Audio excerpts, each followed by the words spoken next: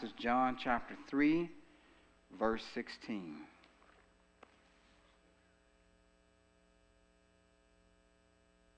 Today we just have one verse. John chapter 3, verse 16. Now, probably many of you don't even need to turn there because you could just quote it from memory. If you don't mind standing for the reading of God's word.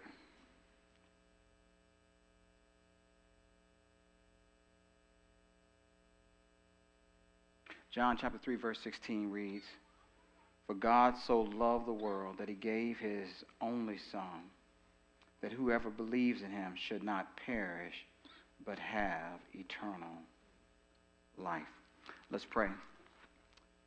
Heavenly Father, as we prepare for the holidays and gifts to be given, please remind us of the gift you gave when you sent your Son from heaven, the very first Christmas gift. He is the greatest gift ever given. Your Son came as a baby born in a manger, wrapped like the gifts we find under our trees. And he revealed your love to us. Restore to us the wonder that came with Jesus' birth, when he left the riches of heaven and wrapped himself in the rags of earth. Speak to our hearts today from your word, Lord. Help us to yield to you. Make us like the shepherds, obedient to your call. Help us to set aside distractions and worries and surrender them all to your providential care. We long to hear from you. Clear our minds of the countless concerns and all the holiday noise.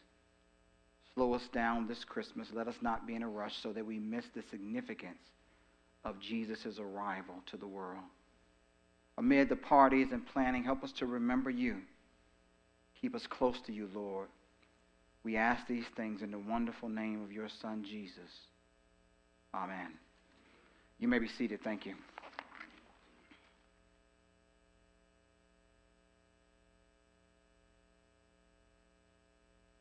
So I must admit that I was surprised to hear the question. There we sat for our regular family time of devotion, my father, my mother, and my three sisters. And after our normal practice of reading scripture, singing a family song, the children reciting our memory verses, we had a family discussion. And my father asked a question that I did not expect. It caught me off guard, and I was unprepared for it. So when he asked it, it revealed what was going on in my 8 to 10-year-old heart. Here is his question. Do you believe that your mother loves you? Do you believe that your mother loves you? I hesitated to answer the question as I looked into my mother's eyes because inwardly I knew it would take courage to say what I truly felt. The answer to the question was no. No. Now, looking back on that moment as a parent, I can imagine how my mother must have felt in that moment. It must have been like a sharp knife pierced her heart as I said that response. See, at that time, my mother had a belief. She believed that it was a man's job to take a boy and shape him into a man. And so because of that belief, she believed that that was his role in the family. So as often as she could, she would facilitate my spending time with my father so that he could teach me what it meant to be a man under God. However, from my childish perspective, I interpreted her actions as unloving. I viewed her decisions as partiality towards my sisters and a distaste for my presence. To put it plainly, I felt like she liked my sisters, but she didn't like me. But nothing can be further from the truth. As the years passed and the testimony of her sacrificial actions displayed, her life has proven her great love for me and for my sisters. And as I matured into a man, I realized how skewed my view was as a child. I was wrong. But I was proven wrong by the evidence of her actions, which answered my uncertainty. Now, I would like to tell you that as the years passed, that question went away, but that question stayed with me. It followed me into my Christian life and haunted me over the years. It kept showing up time and time again. However, the subject of the question had changed. It wasn't, does your mother really love you, but does God really love you? And there were times, I must admit, that I did not feel like God loved me, and I would become greatly discouraged, and that would come out in my time of prayer with God when I would say to God in the quietness of my room, Lord, do you really love me? And how can I know that you love me? I'm thankful to tell you today that God has delivered me from that. He delivered me by anchoring my wind-tossed soul, by rooting it firmly with the truth of his concrete action in human history through Jesus into my heart. And now my soul clings to Christ, and I have found rest from those incessant whispers that used to interrogate my mind and heart. And that's what I want to share with you today. By God's grace, we've entered another Advent season in which we celebrate the arrival of the Lord Jesus. And in remembering and honoring his first coming, we find the answer to the question, does God love you? Well, under the inspiration of the Holy Spirit, the New Testament writers connect the mission of the Lord Jesus in taking on human nature, his willing death in our place, and his resurrection from the dead as a definitive expression of God's love for us and for the world.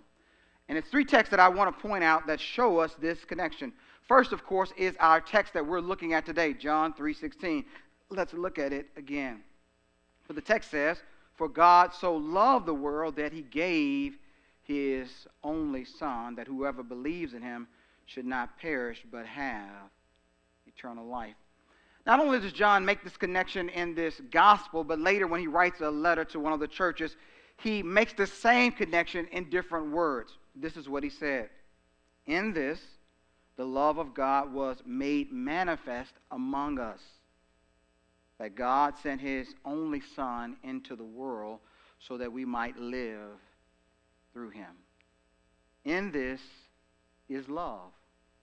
Not that we have loved God, but that he loved us and sent his Son to be the propitiation for our sins.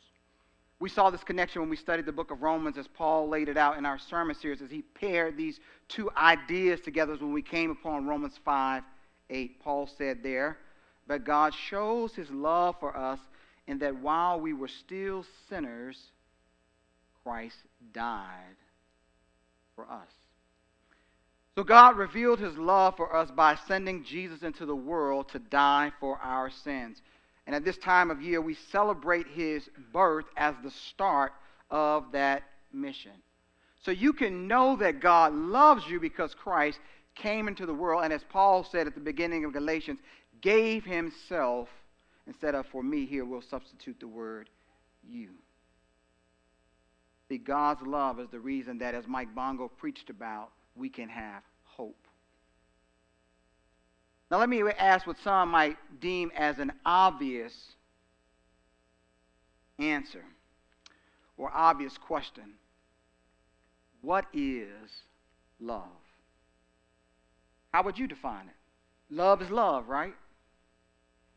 Well, one Christian author gives a simple definition that I would like to start with. Max Anders in his book writes, love is the exercise of one's will for the good of another.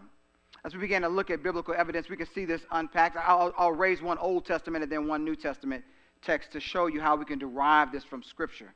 Well, one Old Testament text, Deuteronomy 23:5, reads this. But the Lord your God, speaking of Israel, would not listen to Balaam. Instead, the Lord your God turned the curse into a blessing because the Lord your God loved you. So Balaam, a prophet, whenever he said something came to pass, there was an opportunity in which he was hired to curse Israel, and God would not allow Balaam to curse Israel because he loved them, and so he turned what would have been a curse into a blessing. He acted for their good. We see several examples in the New Testament, but let me return to our main text because John 3:16 supports this very definition as well, and I won't venture off from that. As we look at the verse, John 3:16, we notice that God acted for our good in Jesus. The verse indicates that God, here speaking of the Father, by using the word God, gave Jesus the Son so that through faith we would avoid perishing by gaining eternal life. Now, I don't think anyone here would view their destruction as a positive outcome, especially when eternal life is the alternative option. If you don't believe me, simply think about how we behave. We employ lifeguards at beaches and pools. We put lifeboats on ships.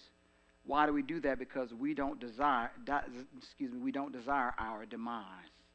And texts like Romans 13:10 speak to that same truth, but coming from the other side of the street. But I would say there's a little more to love as we consider other texts in the Bible. When we think about passages like Deuteronomy 6:4 or Deuteronomy 11:3 or Matthew 22 verses 37 through 40 or 1 Corinthians chapter 13 verse 3 and a variety of other texts, love seems to entail something more. There seems to be this internal component that gets wrapped up in love as well. And so with God's actions and with those scriptures in mind, I've tried to define love myself with my own definition in this way.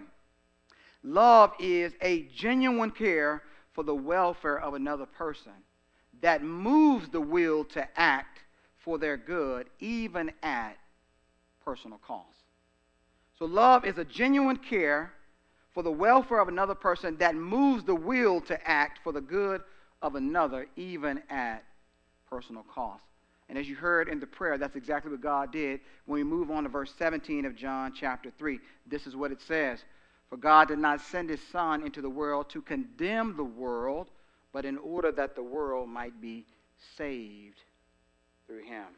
See, God's actions, not our media outlets, should define what love is, because as John said in 1 John 4:8, God is love. Now, the love that God demonstrated for us, I would put into the category of great when we think about him giving Christ. And I would like to propose 3 vantage points that we can approach this idea of God's love that helps us to better appreciate the greatness of the love that God displayed when he gave Christ.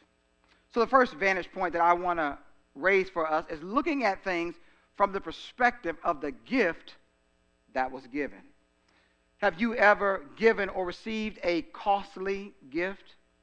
Perhaps you were the parent who worked long hours or sold something that belonged to you or drew money out of your retirement or savings account to support the endeavors of your child.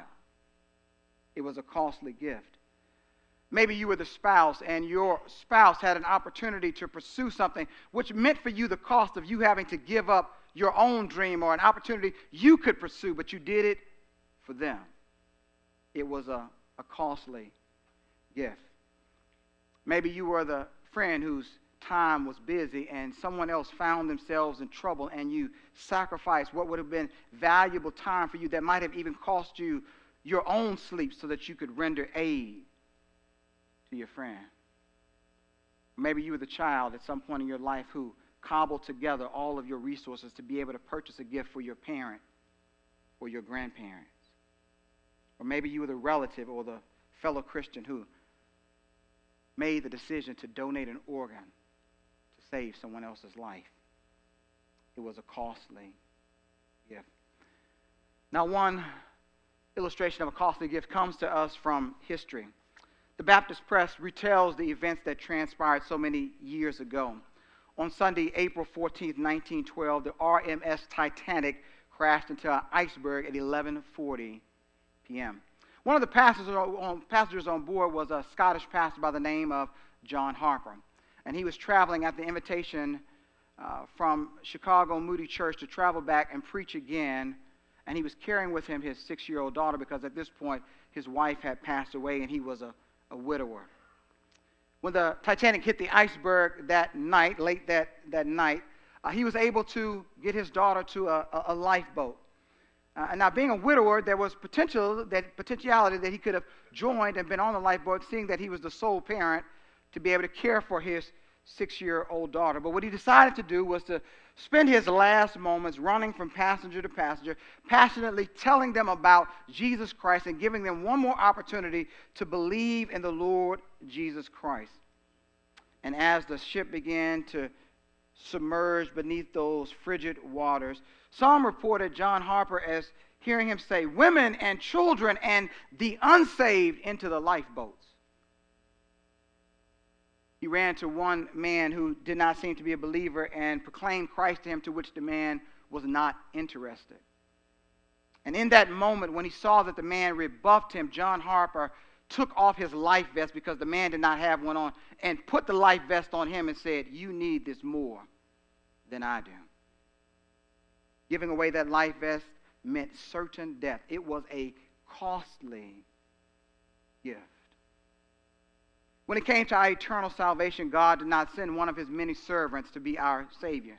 Not even a heavenly one. He didn't send the angel Gabriel or the archangel Michael. God the Father gave his best. He sent his one and only Son. One commentator communicates it this way: the words "his one and only Son" stress the greatness of the gift. The Father gave his best, his unique and beloved Son. As we saw in Romans 8:32, the comparison there supports this idea, as Paul compared the gift of the Son to all else that God can give. And what he said is, if God gave what was most valuable in heaven, then how will he not easily give us everything else? It points to the greatness of Jesus. As Dr. Murray Harris points out, the phrase "one and only" is a fine way of translating a single, colorful Greek word. It refers to the only child in the family, someone who is without siblings, someone who is the sole descendant. So then, in God's spiritual family, Jesus is without siblings and without equals. No one else can lay claim to the title Son of God in the sense in which it applies to Jesus.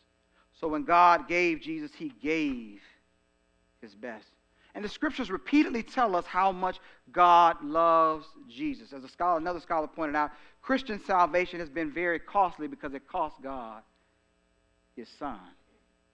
And as we know, the Son gave his life. And that is why Jesus went on to say, as we have quoted from this pulpit numbers of times, Jesus said, "Greater love has no one than this, that someone lay down his life for his friends." See, we can appreciate the greatness of God's love when we look at the value of the gift that he gave to save us. The second vantage point that I want to look at to appreciate the greatness of God's love is from the vantage point of the recipients who received the gift. An internet news outlet sheds light on exemplary human behavior. Returning to the story of the Titanic, we find out that in history, over some 1,500 people perished on the Titanic. The vast majority of the people who actually survived that disaster were women and children. And the reason why women and children survived is because of the selfless acts of the male passengers who bravely remained on board, knowing that they were going to meet a watery grave. And of the passengers, when we looked at the list of those 2,240 passengers, 75% of the passengers on board were men that made up not only the crew, but also those who were traveling. And those who survived, of the 705 that survived, a very tiny fraction were men. See, hundreds of men, both rich and poor, stood aside to let women and children board the lifeboats while they would freeze in the waters and drown to death. This was a great demonstration of sacrificial love, which we should applaud and emulate, because men aboard the Titanic understood their role in society and stood to let others pass by so that their lives could be saved at the cost of their own life, the role that a man should take in his family. And it's in reflecting on this reality, this exemplary behavior, that Paul compares human love in its best form, and it helps him to appreciate the love of God all the more, and how great God's love is. Paul spoke these words as Tertius penned them down. He wrote, "For while we were still weak, at the right time Christ died for the ungodly. For one will scarcely die for a righteous person, though perhaps for a good person one would dare even to die. But God shows his love for us, and that while we were still sinners, Christ died for us. Now notice how we're described in these verses. There are three words used. One, we're described as weak. That means we were helpless, not able to do anything about our situation. Two, we're described as ungodly. And three, we're described as sinners. All negative words. Undesirable, if we might say. And Paul found God's love to be of a superior quality when he looked at the best examples of humans' love and then looked over at God's love. Why? Because Christ gave his life for the unworthy. Now, as a general observation of human behavior, we might notice, not always true, but generally true, that as humans, we're not willing to give up our lives for people that we don't think deserve it, or we think that are worth it, because we count our lives as too valuable. But that's exactly what God did in Christ. And Paul himself, as quoting these words, realized what was going on, the grace of God, because he had experienced it himself. Think back about Paul's own life. He was a persecutor of God's church. He had given his approval to watch Christians be persecuted and killed, and he had pursued and persecuted God's own people, and yet God chose to save him. But there's a text that we might miss in Acts if we read too quickly, and it's in Acts 10:26. And one of the things that we notice is that the church, though Paul says that he has faith in Jesus Christ, the church says, hold on just a moment. I'm not sure that he's really changed. I'm not sure that he really is a believer. They were suspicious. They didn't believe right away that Paul had turned from a persecutor to now a proclaimer of Jesus. They thought it might have been fake. How could God love someone like him? After all the evil that he has done, how could God save Paul? We can understand their trepidation considering events in our own history and more recently. In the mid-1970s, a man by the name of David Berkowitz, some of you might remember, later dubbed the Son of Sam, terrorized New York City. After getting out of the military, he got involved with some friends who were involved in the occult. And after he got involved in the occult, he went on a killing spree for a year and a half. While he was on this killing spree, he would write letters to the police to taunt them. And he struck fear into the hearts of citizens. Thankfully, on August 10th, 1977, he was arrested and later convicted. And after spending 10 years in prison, a fellow inmate by the name of Rick approached him in the yard while he was at that moment contemplating suicide in light of his life situation. And after Rick had introduced himself to David, he told him Jesus loved him and wanted to forgive him of his sins. To which David responded in a cold tone, I don't want to hear it. There is no way that God could love someone like me. God's not interested in someone like me. I've done too much evil. There is no hope. So Rick offered to become David's friend, and over several weeks they would talk as they would walk in the yard as they had their time outside. And over time, Rick just began to share his testimony about how God had transformed his life. And then he ended up giving him a Gideon's New Testament that had included in it Proverbs and Psalms. And David began to read Scripture. And one night, while he was reading, he came to Psalm 34, verse 6. And something happened in his heart that night. He knelt down, and in tears for the first time, he realized the great sin he had committed against others and God and society. And he wept and he begged Jesus to forgive him and to come into his life and change him. And his life changed. And he became known as the Son of Hope. Now, there was a prison guard who served at the prison where he was at, who knew David Berkowitz by the name of Bob Alexander. And when he heard the news that David had placed faith in Jesus Christ and that his life had started to change, he said, whoa. How can this be real? Is it really true that David has become a Christian? Well, after year and year in and year out of turning down opportunities for parole, living in a new way, and evangelizing others within prison, His testimony of years of change pointed that his God had actually changed his heart. See, God extends his love to those we might desire to perish. Because God's love is greater than human love at its best. Because God's love is willing to venture to save those in places we dare not tread. The third vantage point that I want to bring that I think can help us appreciate the greatness of God's love is from the perspective of the giver. We've looked at the gift, we've looked at the recipients, but let us look at the giver of the gift. So when Solomon, at his father's heart's request, built the temple for the Lord, he offered a prayer to dedicate it. And in that prayer, he made an interesting statement about God. Solomon said this, "But will God indeed dwell on the earth? Behold the heaven, and the highest heaven cannot contain you. How much less this house that I have built." Solomon says about God, the highest heavens cannot contain God.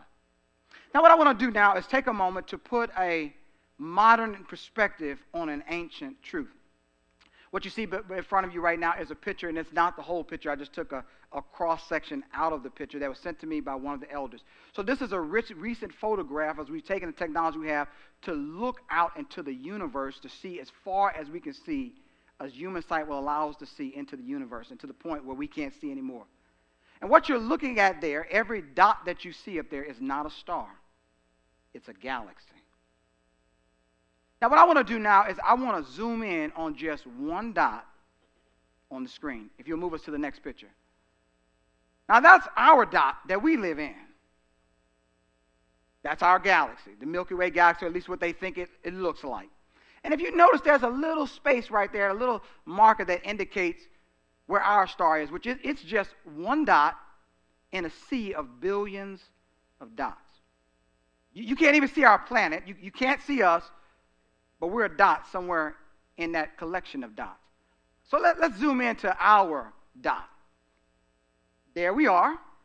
Now, our planet right there, it's a little hard to see. It looks like a dot. And that's where you and I are. Let's zoom in on our planet for a second. Let's get a little closer. So there we are. Here's our planet. We're finally to where we live, the planet we live on, out in this vast universe. Now, I don't know if you can see yourself on there yet or not. But maybe we first need to zoom in on our country. Why don't we go to our country? Now, there's our country. And we think, oh, well, maybe if we look from our country perspective, we can see ourselves. But I don't even see you. I don't see me. There's still a dot. I can't even see our city. It's a dot. So let's zoom in on our state. Maybe if we look at our state, we can get a better perspective. Still, at the state level, I can't see us. I can't see your house. I can't see your car. I can't even see your life or mine. But our city, it's a dot. So let's zoom in on that dot. Now here we are, and we still can't see ourselves. We're a dot in the midst of the city. Let's zoom in once more. All right, there's at least our church, where we're at right now. There we are. And I still would need to zoom in one more time to get down to where we are. Now I want you to take a moment and think about what you just saw. Now Solomon said that God is so great that the heavens, that was the first picture I showed you, and not the whole picture, cannot even contain him. Now how far do we have to come down to find out where we are? How small are we compared to the greatness of God? And yet what John says here is that God, as great as he is, cares about you. And he loves you. And now I can appreciate why David exclaimed in the Psalms when he said this. I can feel the weight of his words when he says, well, look, when I look at your heavens and the work of your fingers, the moon and the stars, which you have set in place, what is man that you are mindful of him, and the Son of Man that you should care for him? You're not even a speck. I'm not even a speck. And yet God knows everything about your life, down to the hairs that are on your head. How great is God's love? It's great. It's great. God's great love, though, requires a right response from us. Notice in the text, John 3:16 says that there is something that is asked of us, that is required of us, that is to start believing and keep believing in Jesus to receive eternal life. Let me draw again upon the work of Dr. Murray as he brings out the clarity of what's going on, because there's a little phrase here in the original language in which John, he does a different phrase early in verses 14 and 15, but when he gets to verse 16, he changes the phrase. He's almost, it seems like he's coined a phrase to talk about belief in Jesus in a particular way. And that's what Dr. Murray brings out. And he says this believing, this trusting in Jesus, he describes it this way. It is not merely that we are being asked to believe a certain facts about Jesus or to believe that all his teaching is true. The belief that is being spoken about by John and that is reflected in John's new idiom is all-encompassing. It involves the total commitment of one's life and one's whole self to the person of Christ as Messiah and Lord forever.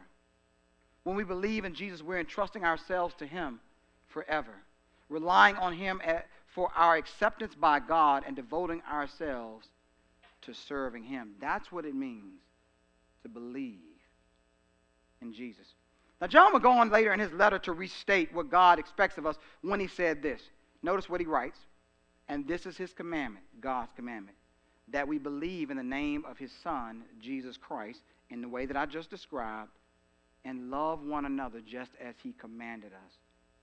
God wants us to believe in Jesus, and he wants us to love one another. Now, John just earlier, before this text, gave us an example of what that love looks like. Let me remind you, we've heard this before, but I'll remind you. By this we know love, that he laid down his life for us, and we ought to lay down our lives for the brothers. But if anyone has this world's good and sees his brother in need, yet closes his heart against him, how does God's love abide in him? Little children, let us not love in word or talk, but in deed and in truth.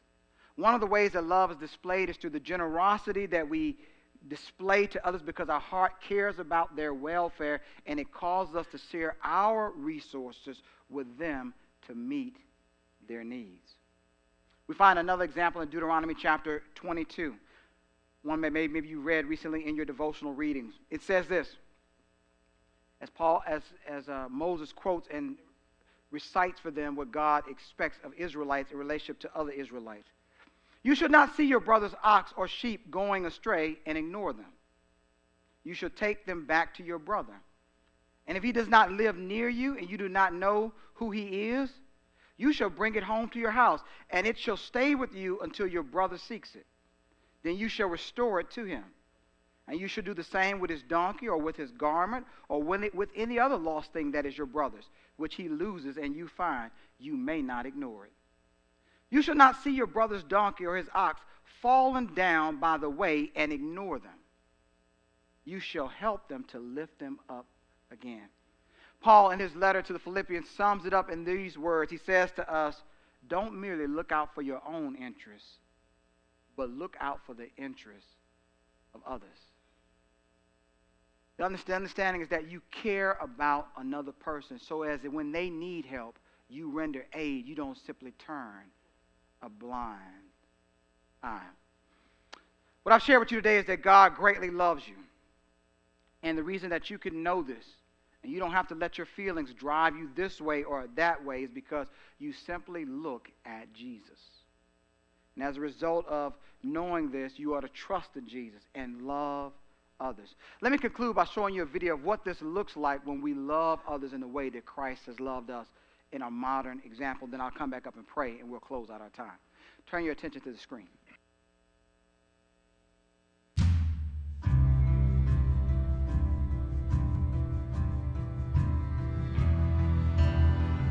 I had an accident and my hip was broken in so many pieces. I have 2 rods in my hip. She's an angel among us. If you watch her in the bread company, everyone comes in to see Catherine.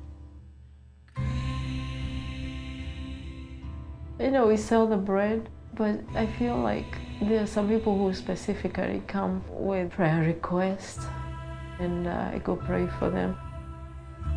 One day when we were sharing, she said she was in need of a different car. that her car was needing expensive repairs. I had been saving money, but I knew it wasn't enough, so I knew I would take a few years to save for it. So a couple months later, I went in and I said, "Catherine, how's your car fund coming?" And she said, "I gave it all away." And I looked at her and she said there was a widow in need, and I gave her the $5,000. I struggled a lot when I gave that money. And I said, "I feel okay, but do you think I did the right thing?" I mean, I cannot give what I don't have, so I just gave what I had.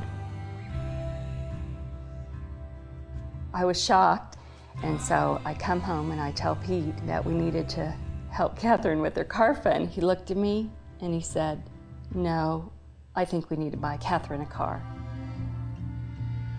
And I said, "Okay, great."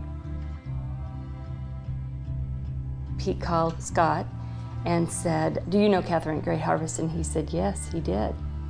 Pete said, "Well, we'd like to buy her a car." He asked Pete, "Do you want to use your new car?" And it just hit him right in the face. Why would he ask me that? Of course I would want a used car. That's good enough. He just paused for a moment and he said, "I want a new car." And he said it was silent on the phone for a few seconds. And Scott said, "Whoa, I want to help." And so he pitched in some. So she came to the bakery and she asked me, "If you were to buy a car, what kind of a car would you like?" I said, "Debbie, I'm not really planning to buy a car." But she said, "Oh, just tell me." And she said, "I'd like a SUV, cruise control," and she said, "I'd like a light color." And we called Scott, and he said, "I think I've got the perfect car." So Pete said, "Can we deliver it tomorrow?" So we have the bread company owner and his family, Scott and his family, and our family. And Catherine sees us all coming in, and she's just all excited to see everyone. And I went to give them hugs and I said, "What's Pete doing here?" I didn't have the biggest idea. When I went out,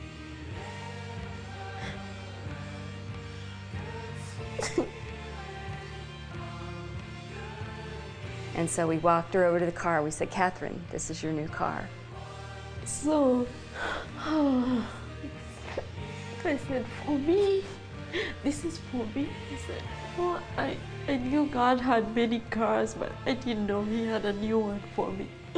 So God had new cars for me.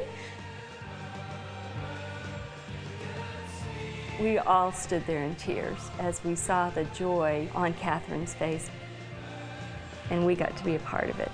And the joy of that was unbelievable.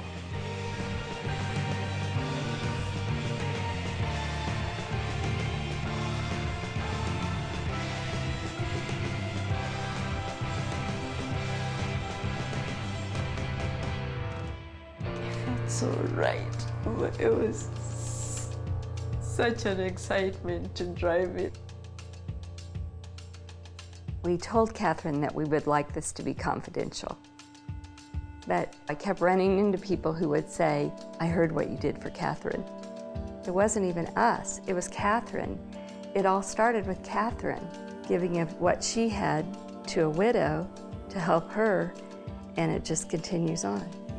Generosity begets generosity. We don't give in order to receive. We give because it's the nature of Jesus Christ. He gave us His life. So we have the DNA of Jesus Christ of giving. Yeah, so this is one story I would never forget in my life.